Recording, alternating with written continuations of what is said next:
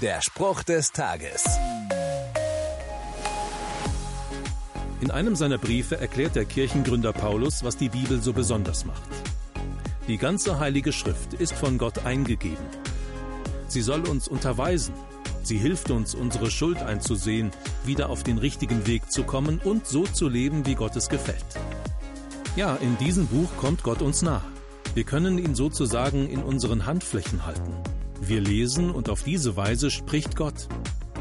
Falls ich mich also manchmal wundere, warum ich Gottes Nähe nicht spüre und er nicht zu mir spricht, vielleicht deshalb, weil alles, was er mir sagen will, zwischen zwei Buchdeckeln eingesperrt war, die ich nicht geöffnet hatte. Der Spruch des Tages steht in der Bibel. Bibellesen auf bibleserver.com.